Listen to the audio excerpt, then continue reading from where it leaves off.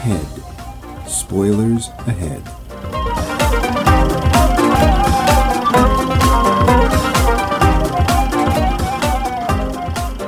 Hello folks, how you doing? Glad to hear it. Alrighty then.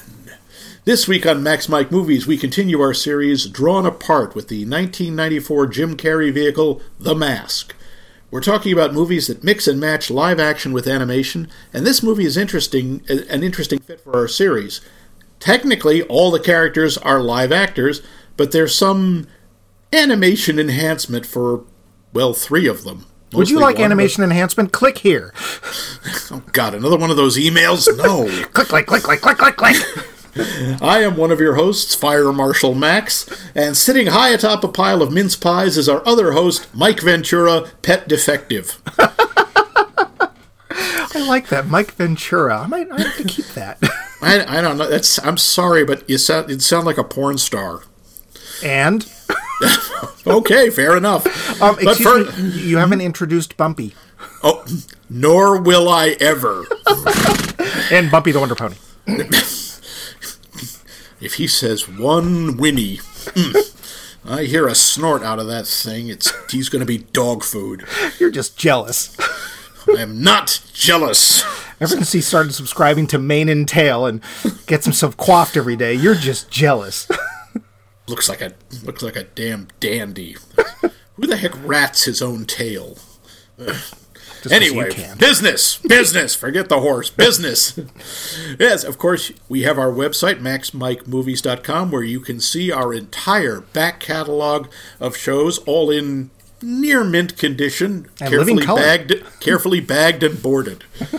You can also, of course, find us on the social medias, on the Facebooks and the Twitters at Max Mike Movies. You can find us on Spotify under Max Mike Movies, and of course you can find us on your favorite podcast app, preferably the Google Podcast app or the Apple iTunes Podcast app. And should you have any pearls of wisdom or swines of wisdom to drop our way, feel free to email us at that's literally US, like America, at maxmikemovies.com. Not at all like that. Very almost exactly like that. Oh, The Mask. We got us some trivia. The show. The budget of this movie. First of all, I do want to say, this was an unusual sort of movie for Jim Carrey. In 1994, he was in 3 movies, all of which became massive hits. But because this one hadn't come out, or the others hadn't come out yet, he got like $400,000 for doing this. Oops. Yeah. To be fair, yeah, the third movie actually didn't come out till 95, but he was making it in 94. Okay. Yeah, it's hard to feel bad for him because after 94, I believe his standard price for a movie was $20 million. Did you feel bad for him? I did not. Good, neither did I. The budget for this was $23 million. The worldwide gross was $120 million. Is that all you found? That's what I found. Because I found that it was all-time around the world was 350. This was $120 million was the first year. That's domestically. No, that's the U.S. Oh, excuse me. Yeah. I had to go looking for it. I was kind of interested. I took your job. I took your job. You took my job! And I was like, it made how much? Oh, cripes. Yeah, okay. It made a pantload of cash. Yeah. We'll talk, and of course, this everyone began shrieking for a sequel. We'll get to that. That is an interesting issue. This movie is based on a Dark Horse comic book of the same name. Dark Horse, is a comic company that is probably best known, Mike, correct me if I'm wrong, probably best known for Hellboy. Probably. Yeah, I mean, they have a bunch of others. The Mystery Men, I'm out. But there are others. They didn't do Flaming Carrot, did they? They probably have at some point. Originally, it was Aardvark Vanaheim, and then it was... did Eclipse do it? Might have been Eclipse. Okay, yeah, but Dark Horse absorbed a couple of those, didn't they? They print everything. Oh my God, okay. Magnus! They reprinted Magnus Robot Fighter. Oh Lord, that was that English one from like the 70s. Nope, it's a Gold Key comic. It's American. It was one of the only comics I read when I was a kid. I had one issue of Magnus Robot Fighter. Lost in Space Comics, they reprinted those, which had nothing to do with the TV show. They eventually also took up things like Nexus, but it could go on forever, and Max has a job. Yeah. Now, the thing is, did you ever read The Mask? No. I read a couple of issues of it, and I can tell you, and IMDb agrees with me, the movie is nothing like the comic book. The comic book is really, really dark and really violent. And I don't mean cartoon violent. I mean like blood and guts and gore. They were horror stories about how the Mask would make people murder other people using cartoon antics. Aha. Yeah. Now, Chuck Russell, the director, said that the movie started off in that tone before being completely transformed into a vehicle for Jim Carrey and his, shall we say, unique brand of comedy. Russell also revealed that a lot of money was saved on special effects after they got Jim Carrey, because Carrey's body movements were so flexible and cartoonish, they didn't have to enhance a lot of them. And it's true, if there is ever a person who looks like a human cartoon, it's Jim Carrey. And we'll get to that, too. Yes, we will. The oversized teeth on the Mask character were originally only going to be used during silent scenes. But Jim Carrey learned to talk with them to make his character that much more wacky. It worked. A lot of the moments in the movie, particularly the ones with the dog, were ad-libbed. The scene where Milo won't let go of the Frisbee as Ipkiss is trying to stash the money in his closet, that wasn't planned. That's not a surprise. Yeah, and Jim Carrey ad-libbed Ipkiss's frustration, his reaction to Milo not being able to run up the wall. By the way, Milo in the movie is a Jack Russell Terrier, and they can, in fact, jump up to 5 feet straight up. Excuse me, it's Jack Russell Terrorist. I think that's just for the way people who visit them feel. Yeah, they are a very high energy, very intelligent dog. But we don't have to say too much more, but the dog, if you didn't know this, the dog's name is Max. So we're going to retitle the name of the show to Milo Mike Movies. But one of the best performing dogs I've ever seen in a film. Yeah, amazing. We actually see this dog unlock and open a car door. Yeah, like it's nothing. That was not animated. That wasn't digitally enhanced. They trained the dog to do it. It was amazing. Yeah. Yeah. Cameron Diaz, this was her first role as Tina in her first movie. Yeah. And she was only cast, they were originally going to offer it to, and this would have made an interesting movie, Anna Nicole Smith. Okay. Yeah. There were and a bunch of other actresses, like Vanessa Williams, Jennifer Connelly, Christy Swanson. But the director spotted Cameron Diaz coming out of a modeling agency and said, "Yeah, that's the one. That's who I want." Huh. Yeah, the studio didn't like this. They didn't want her because she had never acted before. Really? And Russell was so convinced she would be the perfect one. He said he'd walk off the picture if they didn't let him cast her. Wow. Yeah. Dang. Okay. And it turned out to work pretty darn well. Surprisingly. Everyone always associates the image of the Mask with that banana yellow zoot suit. Mm-hmm. Technically, he only wears it for about 5 minutes in the movie. Yeah. And the suit the suit is actually based on a suit that Jim Carrey's mother made for him on his first attempt at stand-up comedy. I would have paid fail. Would have paid to see that show. Okay. Yeah. They did want to do a sequel. They wanted to do a Mask 2, but it was canceled after Jim Carrey declined to reprise the role, and who else could you cast? There was apparently even a contest from Nintendo Power magazine where the first prize was a walk-on role in that movie, and in the final issue of Nintendo Power magazine, they had to apologize to the winner of the contest. Now, while that sequel was not made, there was a movie in 2005 starring, I believe, Jamie Kennedy, who? Called Son of the Mask. Never heard of it. No, there's a reason. It bombed so hard. It also won that year's Razzie for Worst Actor and Worst Chemistry Between Leads. Yeah, I've seen a couple of scenes from it, and I had to drink so much to blot out the memory. Aim high, Hollywood. Serious. Oh, Lord. Yeah. Yeah. There is also, in 2017, as I'm sure you all remember, there was a fan-made film which was close to the comic book. Mike, you remember that movie? Nope. Neither does anyone else. It took about 4 hours to apply the mask makeup. Ooh. Oh, there's a sequence where the police are searching the mask's pants. Yes. They had the pants cut off at the knees, and prop guys were handing things up through the pants to the police. Stunt pants, if you will. Yep, stunt pants. Stand-in pants. The nightclub Coco Bongo, where a lot of the movie takes place, is also the name of a famous nightclub in Cancun. Mm-hmm. This one, I checked this, and it's true in the movie. When Stanley wakes up from his dream, he has a dream sequence with Cameron Diaz, who ends up licking his face, and he wakes up, and it's Milo licking his face. Right.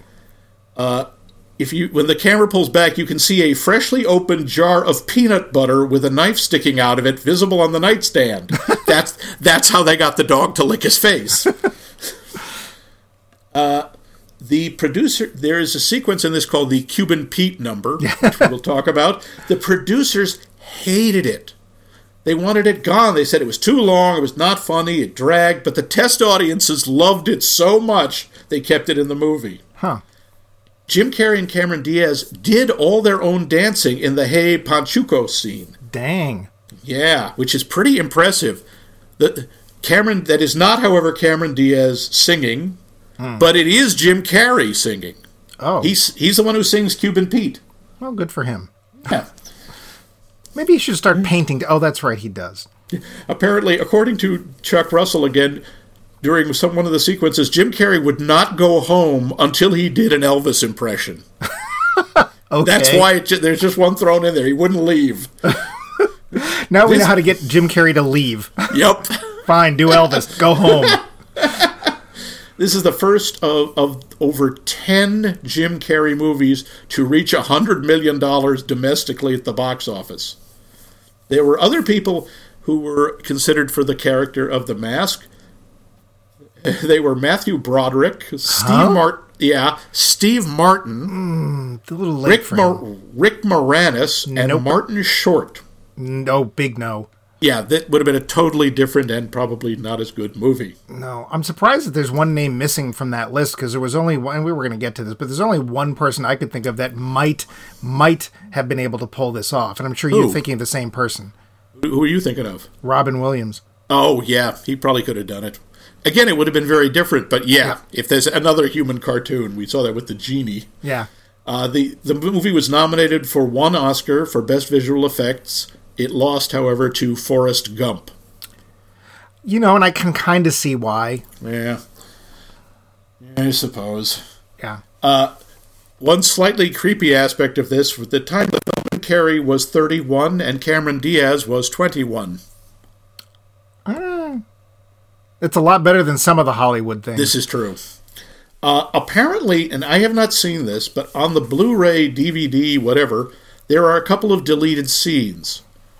One of which I don't think is necessary. The other, I think, actually, it closes a small plot hole. The one is just an opening with the Vikings coming to bury the Mask on the shores of New York. Like they do. Well, of course, we don't have... Edge City. We don't know where it is. It's called Edge City. Well, they were looking for Norumbega. We know all about that. That's a very deep cut. Go ahead and look that up, folks. It's a real thing. It really is. Kind of. There was also a scene in the warehouse after the reporter Peggy turns Stanley over to Dorian. She asks for a reward, and Dorian picks her up and throws her into the printing press, with the newspaper printing out that shows her smashed face and says she died that night. Now, that scene was deleted because they were thinking if there was going to be a sequel, they wanted to bring Peggy back. It was also deemed a tad too dark in the test screenings. Yeah, okay. And there's a lot of other stuff. I mean, this movie's over 25 years old, and Carrey's been interviewed about it a lot. But I think that covers most of it. Yeah. Go ahead, plot time. Yeah, this one, this is another one that's a little hard to sum up. Stanley Ipkiss, played by, Jim Carrey, for those of you who are no longer surprised, is a timid, repressed, cartoon-loving bank clerk in Edge City. He's the proverbial nice guy who finishes last. His only comforts are his best friend Charlie, played by comedian Richard Jeni, and his loving dog Milo and his old Warner Brothers cartoons. Picked on, bullied by most, Stanley is still a hopeless romantic and tries to do the right thing in his life. One evening, he accidentally stumbles upon a mysterious carved wooden mask. At night, Stanley tries on the mask and is transformed into a frenetic, indestructible creature called the Mask. A kind of living cartoon who can force cartoon tropes into the real world. The Mask casually robs banks, seeks cartoonish revenge, but non-lethally, on those who have wronged Stanley, and romances Stanley's crush, Tina, the nightclub singer played by Cameron Diaz, which puts him in the sights of cardboard cutout gangster Dorian, not to mention a cranky police detective named Calloway. Otter. Played by Peter Riegert, Otter from Animal House, yes. Also, he played Igor in 2 episodes on MASH. According to his IMDb page, he did. Must have been the really early ones. It was like in 1977. Hijinks ensue. Stanley gets caught, first by Dorian, who steals the mask and uses it himself, and then by the police. After a dog-assisted escape, Stanley goes after Dorian in an attempt to get the mask away from the brutal crook and thus save the day, which he actually does. Yeah, the end? The end. That's pretty much the movie. It leaves out a lot of detail, but that's the basic plot. Because the plot isn't really what's important in this movie. No. And now we'll get to that after this brief pause. Yep. The Lowdown. Thank you. Sorry, hope you enjoyed makes that. My life easier. No problem. So I saw the same information you did about the 3 movies in 94, and it turned out one of them actually didn't come out till the end of 95, but he was making them all together, and they're kind of 3 big movies. Yeah. There's this, there's Ace Ventura, and Dumb and Dumber. I think, did Ace Ventura come out first, or did this come out first? No, this came out first. Okay. That being said, I can't think of a better way to start a career. Seriously. But of course, that's not the start of his career. Jim Carrey was doing movies for years. The first thing I ever saw him in was a kind of embarrassingly bad teen sex supernatural comedy called Once Bitten. Oh. Yeah, did you ever see that? No. Is it a vampire one? Yes, it is. And the vampire is played by friggin' Lauren Bacall. Yes. And you're just sitting there going, wow, look at the colossal waste of talent in this movie. Wow. But he wasn't like a big star in that, was he? He was nobody. He was the star of the movie, but they were trying to make him a teen idol or something. Because they couldn't figure out what to do with him. Huh. And of course he did Living Color. Yep, he did Living Color. Yeah. He did a bunch of TV. He played a bunch of minor characters. Oh, he was also, before this, he was in Earth Girls Are Easy. He was I've Whiplock. seen it once. Yeah, it didn't grab. It's one of those films that I'm supposed to really like, and it didn't grab me. Me neither. I don't really like it. I mean, he's funny. Who's it? I think Dave Chappelle is in it, and Jeff Goldblum. Jeff Goldblum and Gina Davis are in it. That's actually, I think, where their romance started. Okay. And Julie Brown, the real Julie Brown, is in it, and actually sings a couple of songs. Yeah, I do like Julie Brown. I do like. You just said her name, and I've already forgotten it. Gina Goldblum, Davis. Gina Davis. I like Gina Davis a lot. I don't think I've seen her in... I even liked her in Cutthroat Island. Oh, dear. A film that's not very good, but I like her. I liked her in League of Their Own. Yeah, I loved her in League of Their Own. I mean, there's really nothing I don't like her in, and I wish we'd see more of her, because I think she's a really good actress. Jeff Goldblum is Jeff Goldblum, and if you like Jeff Goldblum... Cool. Don't expect any range out of him, because that's not what he's there for. Yep, he goes in and plays Jeff Goldblum. He's really good at playing Jeff Goldblum. But I want to say that this, while it wasn't his first work, this was his big splash. Yeah. No, this was and Ace Ventura and Dumb and Dumber. I think The Mask took a while to take off. Ace Ventura exploded out of the box office. And I remember seeing Ace Ventura when it came. Although now you mention it, I'd have to go look it up because I do remember Mask coming out in later in the year, and I remember seeing Ace Ventura when it was cold. Because I tricked one of our friends into going to see. You tricked one of them. I did, because we wanted to go see a movie, and it was just a very depressing winter. It was very cold and gray, and I remember it just being bleh. And I wanted to go see a movie, and there was this movie that had a lot of talk about it, but it was getting blackballed left and right by the critics. And it was Ace Ventura, and it got an F, it got blackballed, 0 stars, blah, blah, blah. Because the critics hated it because it was so dumb. And I kind of wanted to see it, and I told a friend of ours, Libby, that, hey, I'm going to go see this film. It's supposed to be really funny. Let's go. And when we're sitting there waiting for it to start, I said, okay, I have a confession. The film we're about to watch got an F. And she's like, you took me to a movie that got an F? Like, yeah, but it's supposed to be. And then we saw Ace Ventura, and it was hilarious. I remember you told me to go see it, and I went and saw it, and I was like, I am so embarrassed. I am so ashamed of myself that I cannot stop laughing at this thing because it's dumb, it's juvenile, it's puerile, and it's hilarious. It's so damn funny. I felt the same way seeing Bill and Ted. I took myself to see that because I knew nobody else would go with me, and I loved it. Oh, yeah, that's a great movie, too. But so he's got this, he's got Dumb and Dumber and Ace Ventura, all of which, as you said, made ridiculous amounts of money. Strangely, The Mask ended up being the most successful of those three. Yeah. And it's Carrey's film. There's other people in it, and that's nice. Yeah, there are other very talented people in it. I mean, Amy Yazbek's pretty good, and she's the reporter Peggy. And right. Cameron Diaz, considering it's her first film, and considering her character doesn't really have to do much other than look unbelievably gorgeous. I remember the first time I saw her in that movie, I was like, I was doing the Tex Avery cartoon wolf. Like, Max is very pliable. I am. And I enjoy hitting myself in the head with a mallet. I know, we got to get you to stop. Yeah, I do have to say, I mean, looking at it now, it's kind of creepy. The first time we see her, when she walks into Ipkiss's bank, the camera pans up her body and spends more time looking at her chest than her face. Yeah, the treatment of women in this film. Or I shouldn't be saying. No, the female reporter's fine. She's fine. But the way they treat Cameron Diaz's character is literally a step back to the time when these cartoons were popular, and it's kind of gross. Yeah, I mean, the women in the movie, either, except for the reporter, there's either the shrewish landlady or, in effect, the femme fatale, and that's about it.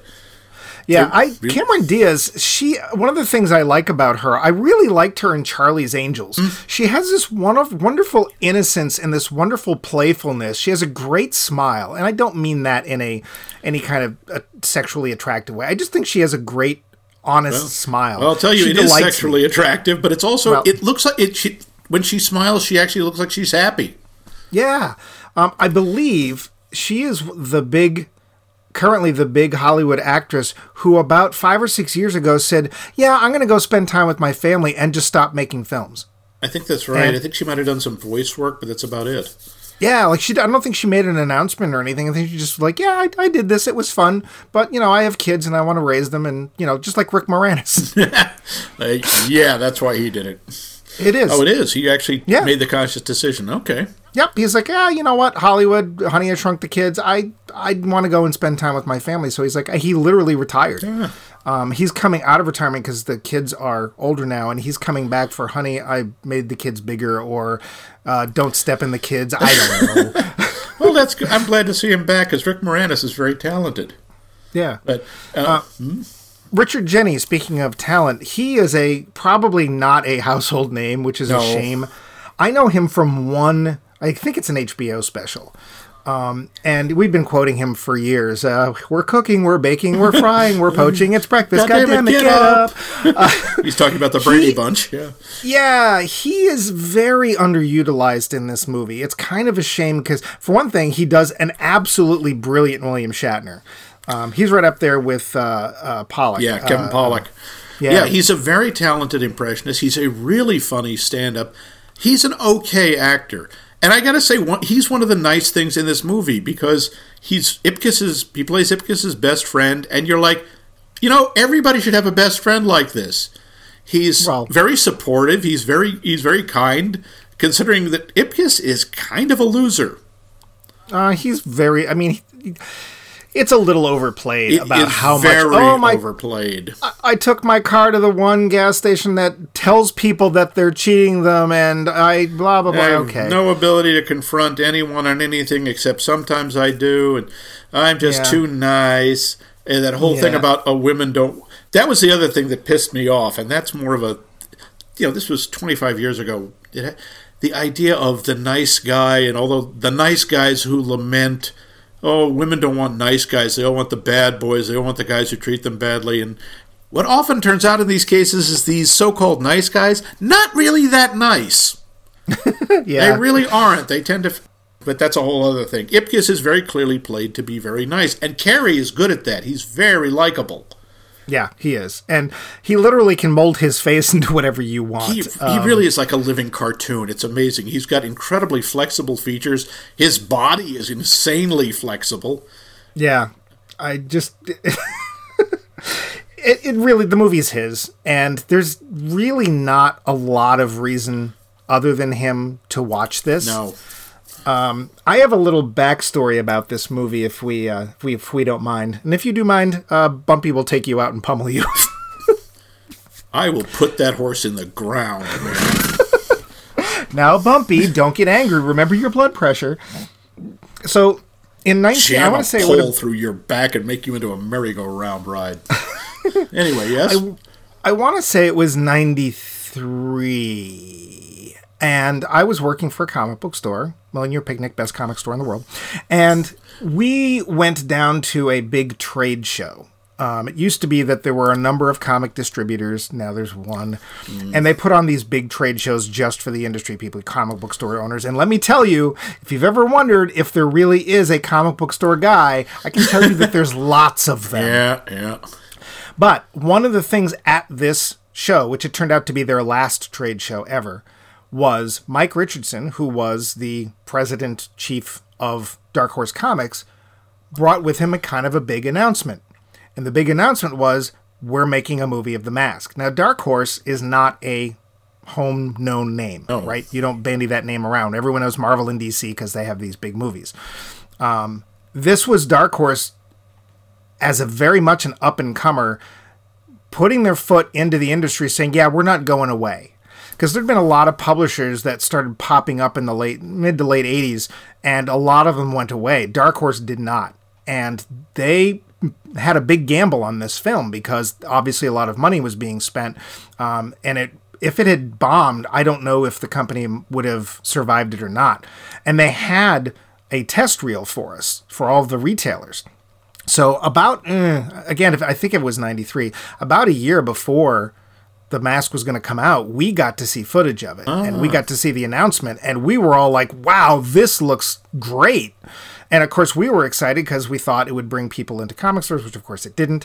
Comic movies never do, but it was a really big deal. And as people working in the comic industry, we were really excited and very much behind it. And then of course it came out and was pretty big. Again, just a little story of, my trials and tribulations in the comic. And of course, Dark Horse continued. Hellboy is their best known property. It's been made into movies 3 times now. Yep. One of which is worth watching. The second of which has some really cool visuals in it, but it doesn't hold together well. No, and the third one don't bother. Yeah. To be fair, I don't know if there's any of their other stuff that might have been turned into stuff. There might have been. Mystery Men. Realize it. Oh, Mystery Men, that's right. Which I really like. I think it's a lot of fun, and again, an amazing cast. The fact that most of the script is kind of as obviously improvised doesn't really do it a lot of favors, but it's a lot of fun. I remember liking it. I've only seen it once, but I remember liking it. They didn't go make another one. And of course, without Jim Carrey, you'd have to basically say, we're going to do a Mask 2, but it's going to be a totally different... Yeah. Like when Dorian gets the mask, the bad guy, evil bad guy gets the mask. And it's obvious, the thing I like about his getting the mask, my feeling is that, well, okay, the actor playing him just can't do what Carrey does. But I think the implication was he doesn't have the imagination. Yeah, that's that the thing. Stanley Dorian, does. when he wear 3 creatures or people or whatever wear the mask in this movie. Stanley Ipkiss, Jim Carrey, Dorian the gangster, and Milo the dog. And Dorian is the least interesting. He's really just dull. He doesn't do much. He's not imaginative. He's just like, yeah, bad. Gnar. I can spit bullets at people. Yeah, very dull. And quite honestly, most of the movie, my favorite parts of the movie are when Jim Carrey's wearing the mask. Yeah. And the rest of the movie, for me, it has some decent parts and some good performances and so forth, but it's all just waiting for the mask. Right. So I got to ask you, this was a major part of the movie, and there are some mixed opinions. What do you think of the Cuban Pete sequence? I enjoy it, and I think it should be in there, if for no other reason that it keeps the tone of the film ridiculous. Cuban Pete was probably best known before this as a number that Ricky Ricardo did on I Love Lucy. Ah, Ricky, you said I could go to the club and be in the number with you. Have another scotch. I want to say it probably did show up in a cartoon at some point. I don't know what or if it did. There was a big thing about Cuban music in the 50s until certain things happened in the early 60s. Oops. Yeah.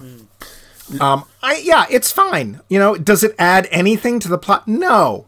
Does it make trying to justify Stanley Ipkiss's eventual release from police custody hold up? No. But it's fine. It's fun. I think I liked it better. It's my favorite part of the movie. I love that whole sequence.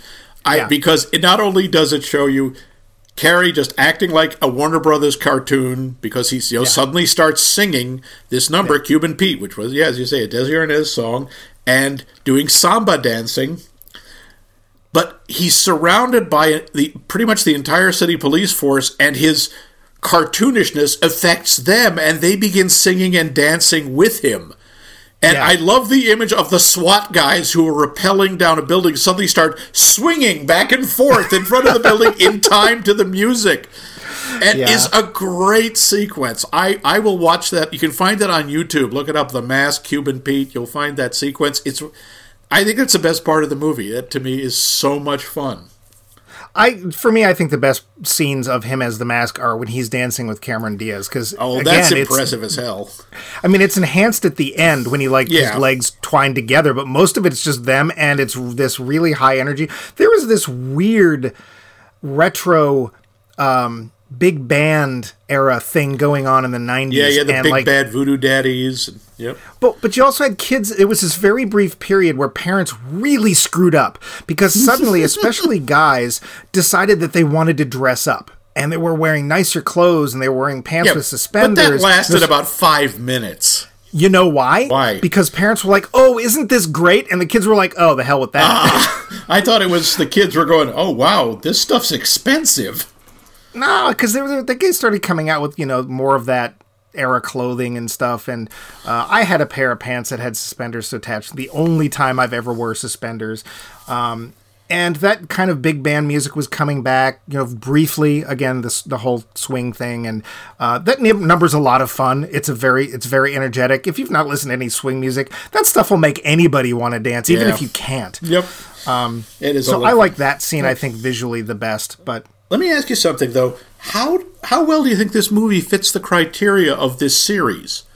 Because technically, there are no animated characters in it. It's all humans. It's just Jim Carrey and the dog and Dorian for a while, and him very slightly, are sort of animation assisted. Well, I can answer this in 3 ways. The first way, the cheap way, is, well, you picked it. The second way is, well, the movie isn't trying to fit our criteria, so who cares? And third, I think it still fits because we're still dealing with something exceedingly unreal that's being impressed upon a quote-unquote real situation. Now, you might expand that question and say, well, how do you think they integrated the idea of an animated character in some way into real life? And I'll say, well, at least there's a story. There is a story. And it's the god Loki, because... Oh, yeah. Yeah. We'll get back. Yeah, I know. Might as well talk about that. Ben Stein is in this movie playing an expert on masks, and he tells Ipkiss about Loki and Norse mythology, and he gets everything wrong. Yeah. Loki, he says, is a night god, which, first of all, no, he wasn't. Second of all, Norse mythology doesn't have that concept. And saying that he was, cast out of Valhalla for being too mischievous. First of all, the gods don't live in Valhalla. That's where the dead warriors go. Second of all, he was tied up by the entrails of his own son in a cavern beneath the earth because he was going to bring about the end of the world. Didn't his wife had a bowl with poison from a snake that she dripped into his eyes every day? No, she was trying to help him. While he was bound to the slab, a great viper was placed above him who would drip poison into his eyes, and his wife would stand there with a bowl catching the poison, but she had to empty it every so often, and when she did, the poison would burn his eyes out. At least that's how it worked in the Sandman comics. No, that's actually in the mythology. That makes sense, because of course Neil Gaiman eventually wrote a book about Norse mythology. Yeah. So they get everything wrong. There is no justification here. I think the movie fits our criteria simply because, in effect, it is an animated character. It's just not drawn. The whole concept of the mask and the effects and the way his powers manifest, it is in effect drawing the world of cartoons into our world. And it's forcing the real world to conform to cartoon tropes. Like the fact that whenever he starts to interact with other people, like there's a street gang who want to beat him up, and he starts making balloon animals for them, and they immediately lose all their aggression, and they suddenly, like they're little kids, like, oh, wow, this is so neat. Yeah. And the way he gets the cops dancing, or... Whenever Sorry, it's just the balloon animals. It's a giraffe. It's a poodle. It's a Tommy gun, which fires real bullets, and he again does not kill them but chases them off. And when he's doing his so-called death scene, he's dying in the arms of tell Tiny Tim I will be home for Christmas, and the thug starts to cry, and then when this little. When he jumps up and someone hands him a little fake Oscar and a strange sort of shadow audience appears at the bottom of the screen and he's doing an acceptance speech, and Dorian and his henchmen are like straightening their clothing and checking their hair like they believe they're on stage. I think I think it fits because it does bring the idea of cartoon reality into standard reality.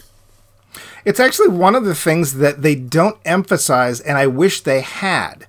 Because the reason that he turns into the character he does, we see it briefly. He opens his desk drawer at work and we see Warner Brothers comics. And then at home we see a couple of videotapes and we see the wolf lamp that was Tex Avery's wolf character from MGM And cartoons. He has, over his bed, he has paint pictures of Porky Pig and Daffy Duck.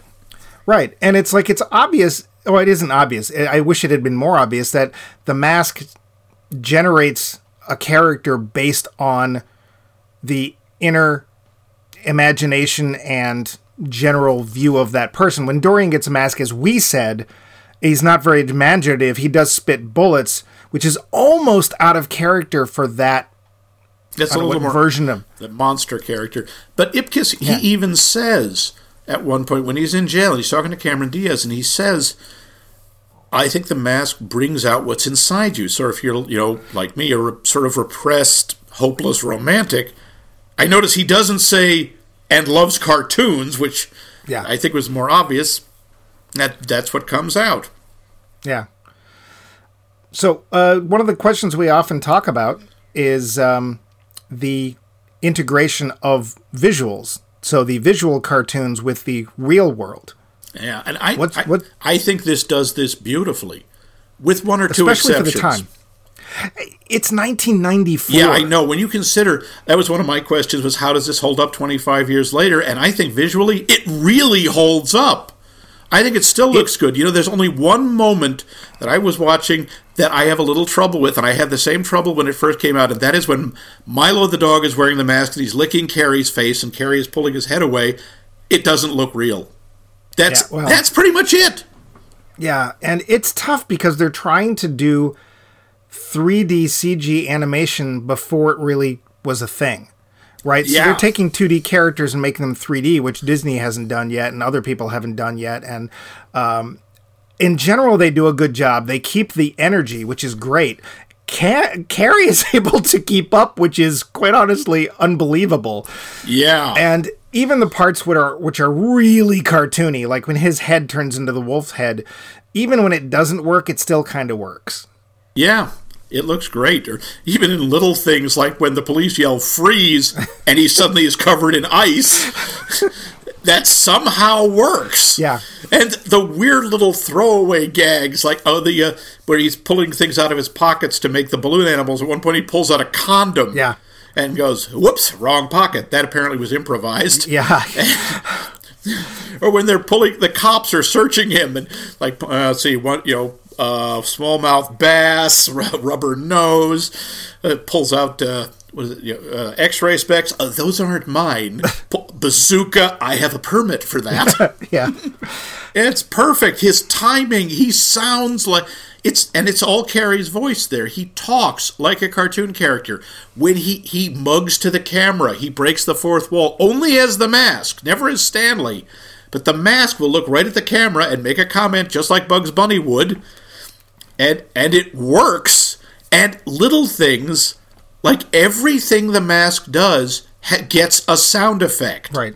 When he throws something away, you hear like boing or thunk.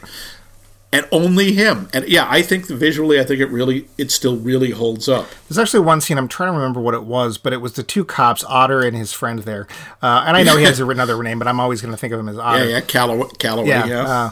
And they're with the Mask, and Carrie does something, and I see the guy who's playing Calloway turn and sort of pinch his nose, and it's like, oh, I bet he was trying not to laugh. I bet there was a lot of that. I will say, however, this film does suffer from a couple of things. One of which, it suffers from backlotitis, which you may have heard of. It's when a film is meant to look like a real city, but you can tell it's very much a backlot. It very much is. And it doesn't help that I've been there. So it's like, oh yeah, I know where that is. I know where that is. But also, it's very, very 90s.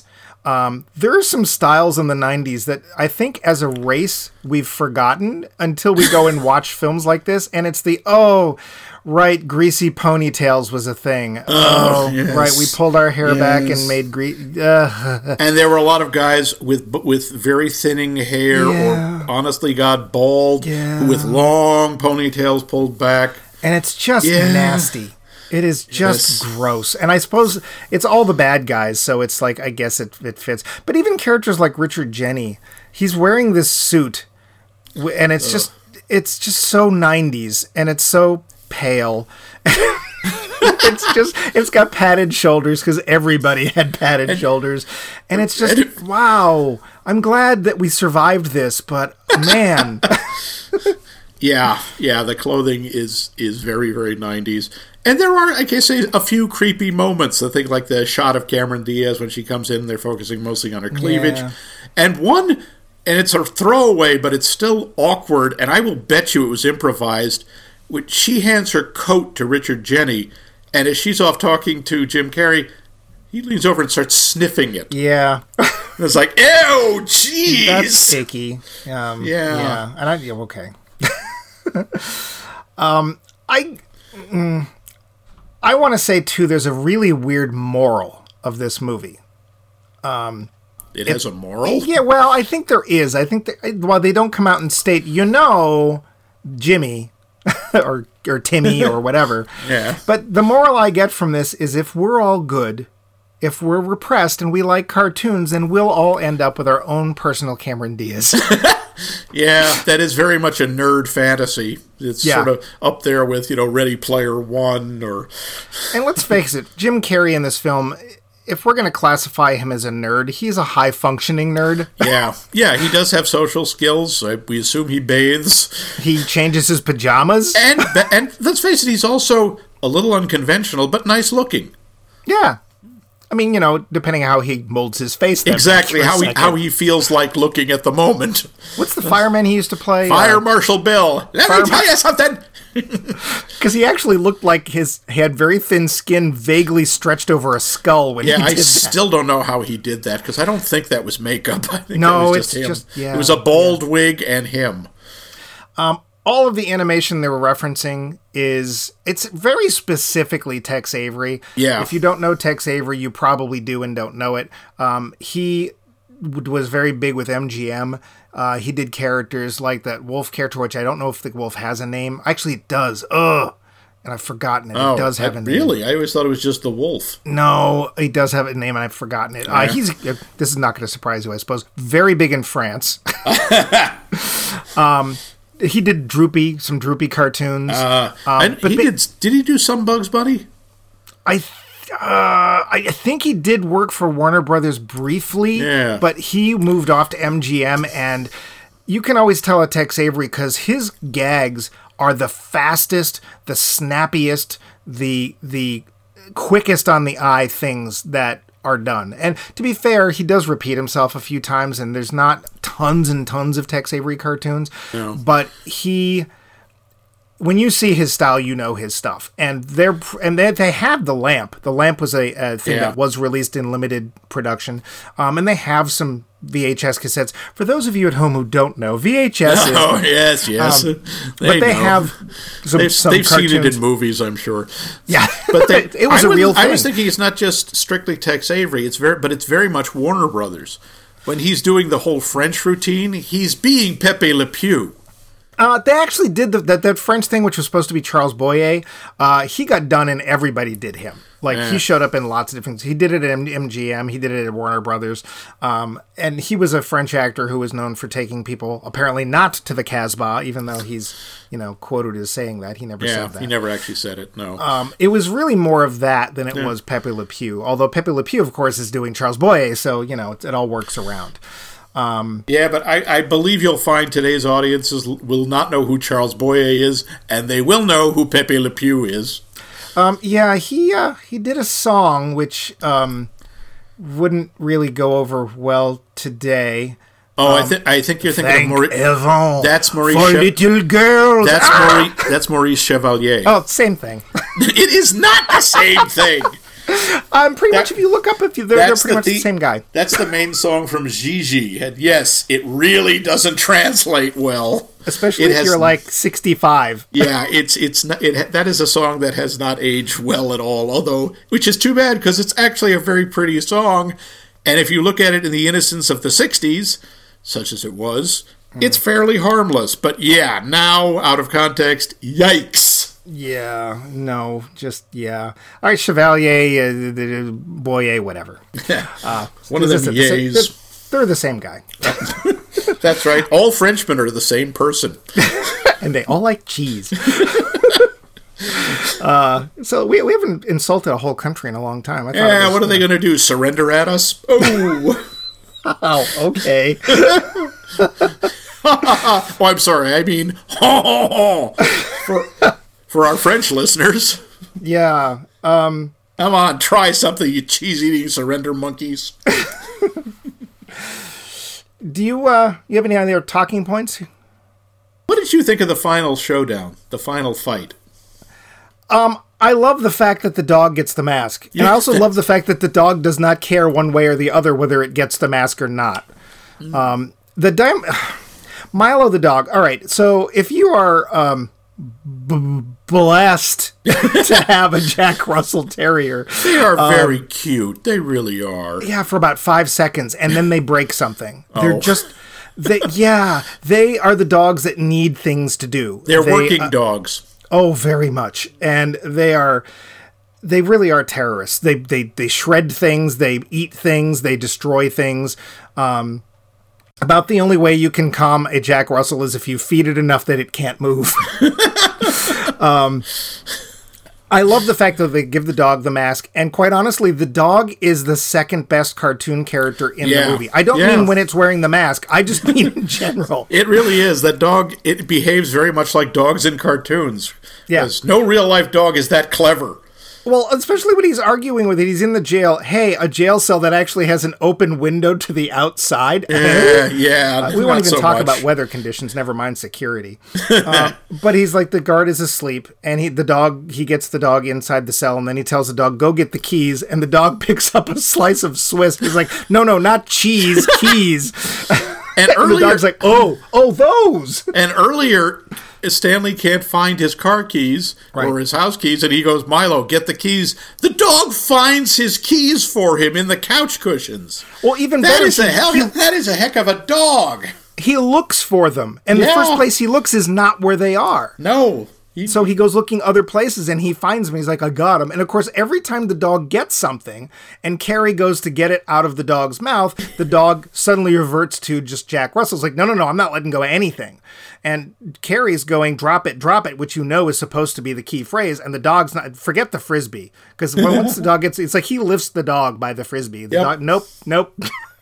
They are tenacious little bastards, those dogs. But the big scene where we get all three people who are going to wear the mask, I think that they don't do enough with Damien.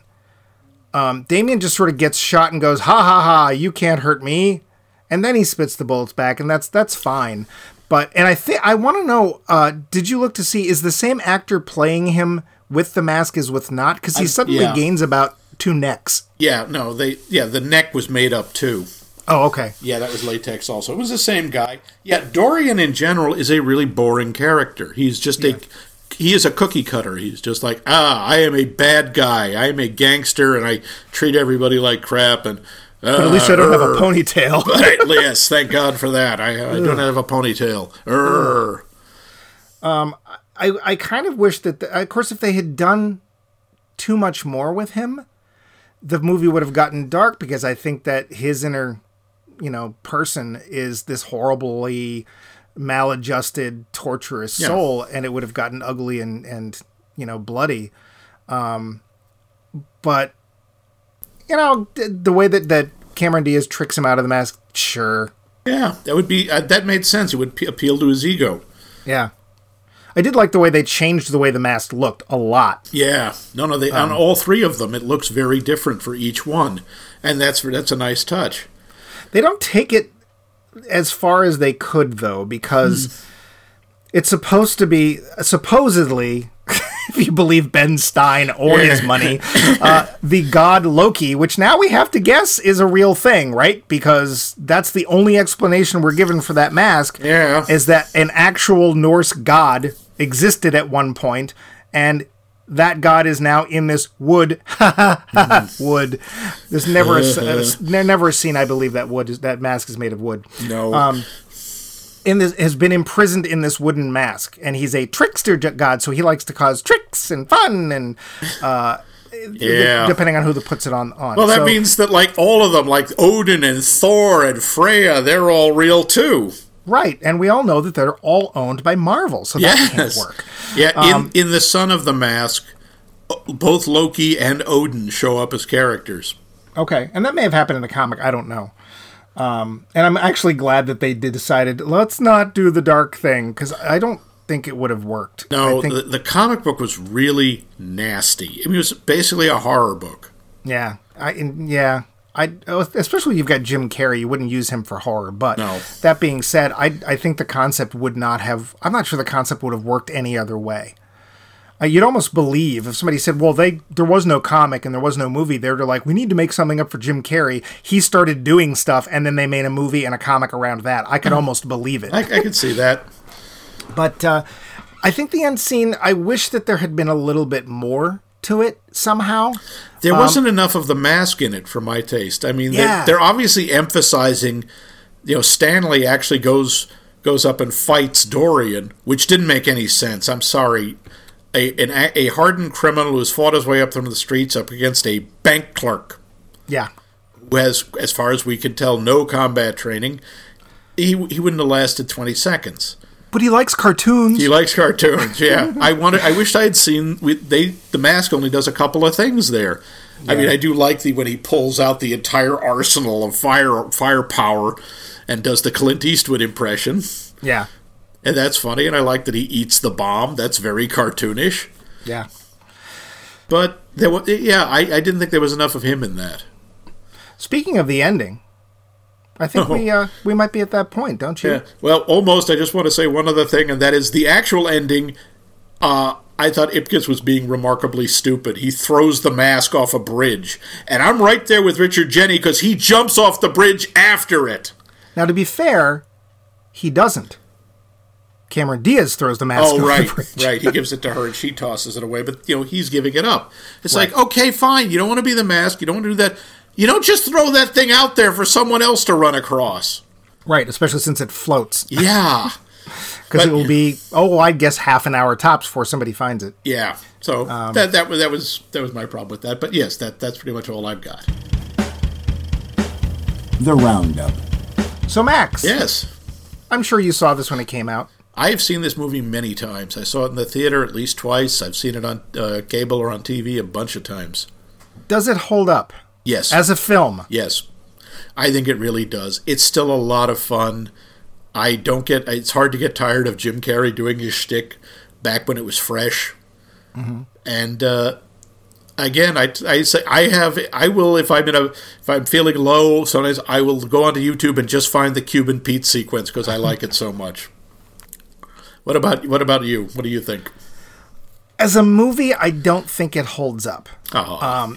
And I think that the reason that it doesn't hold up is quite honestly the parts that aren't Jim Carrey. They are very... there's not a lot of thought put into them. They're very stereotypical. They're very two-dimensional. Even the settings and the way it's shot feels low budget, even if it's not that low budget. It's very backlot. It's a little slow. And that's one of the problems when you've got mixing cartoons and real life, is that you've got these periods of very high frenetic energy, and then you have real people. And even when most real people are being energetic, they can't compete. And I don't know, it was Industrial Light and Magic that did the effects for this, which is why they look as good as they do. And really, you're just waiting for Carrey. You're waiting for him to, even when he's Stanley, he's still, pretty entertaining, although when he's like, I've been put upon again, there's still this kind of smirk going on because it's Jim Carrey, and you can't really feel that badly for Stanley because, who wouldn't want to be Jim Carrey? Well, I suppose Cameron Diaz probably doesn't want to be Jim Carrey. That being said, it's worth watching for his performance. No, I agree. I think the rest of the movie is filler for Jim Carrey. Yeah. I can see that. You need something for him to work against, but it's not very interesting, and it's not very inspired. But that being said, we're not talking, art house here. We're talking Jim Carrey. This is just dopey fun. Yeah, dopey fun. But it looks really good. And again, I think it does a really nice job of blending the cartoon world with the real world. It does, and the fact that the mask has the power to draw people into the perspective of the person wearing it is a really, I want to say, subtle and reasonable explanation as to why people don't freak out about there being cartoons in their real life, because they're sort of mesmerized into accepting it. So, of the ones we've seen so far, it's actually kind of the best explanation. Yeah. As opposed to Warner Brothers exist in the center of the earth for no reason. That's right. So. And there's Cool World because, hey, look, a monkey. Yeah, but speaking of best so far, what's coming up next? A movie I know literally nothing about is a film that came out, and it has people in it, and there's animation. Okay. I know nothing about. I think it has something to do with mucus. To be fair, that's it. It is a film that blipped on my radar for half a second and then went away. It is a film called Osmosis Jones. I've never seen this either. I've seen some clips. I have a basic idea of what it's about, but I never saw it. Yeah, it's one of those movies that mixes animation and people. I have no idea how they do it. I don't know if they're on screen at the same time. I hope so, because otherwise we picked a bad movie. But yeah, next week we're going to Osmose with this film, and you can come and Osmose with us. Yeah, we're going to Osmosey along now. I don't think this is Kansas anymore. It's Osmose. Get it, Oz? That's it. We're done. I have no ending. You're fired. Bumpy, suit up.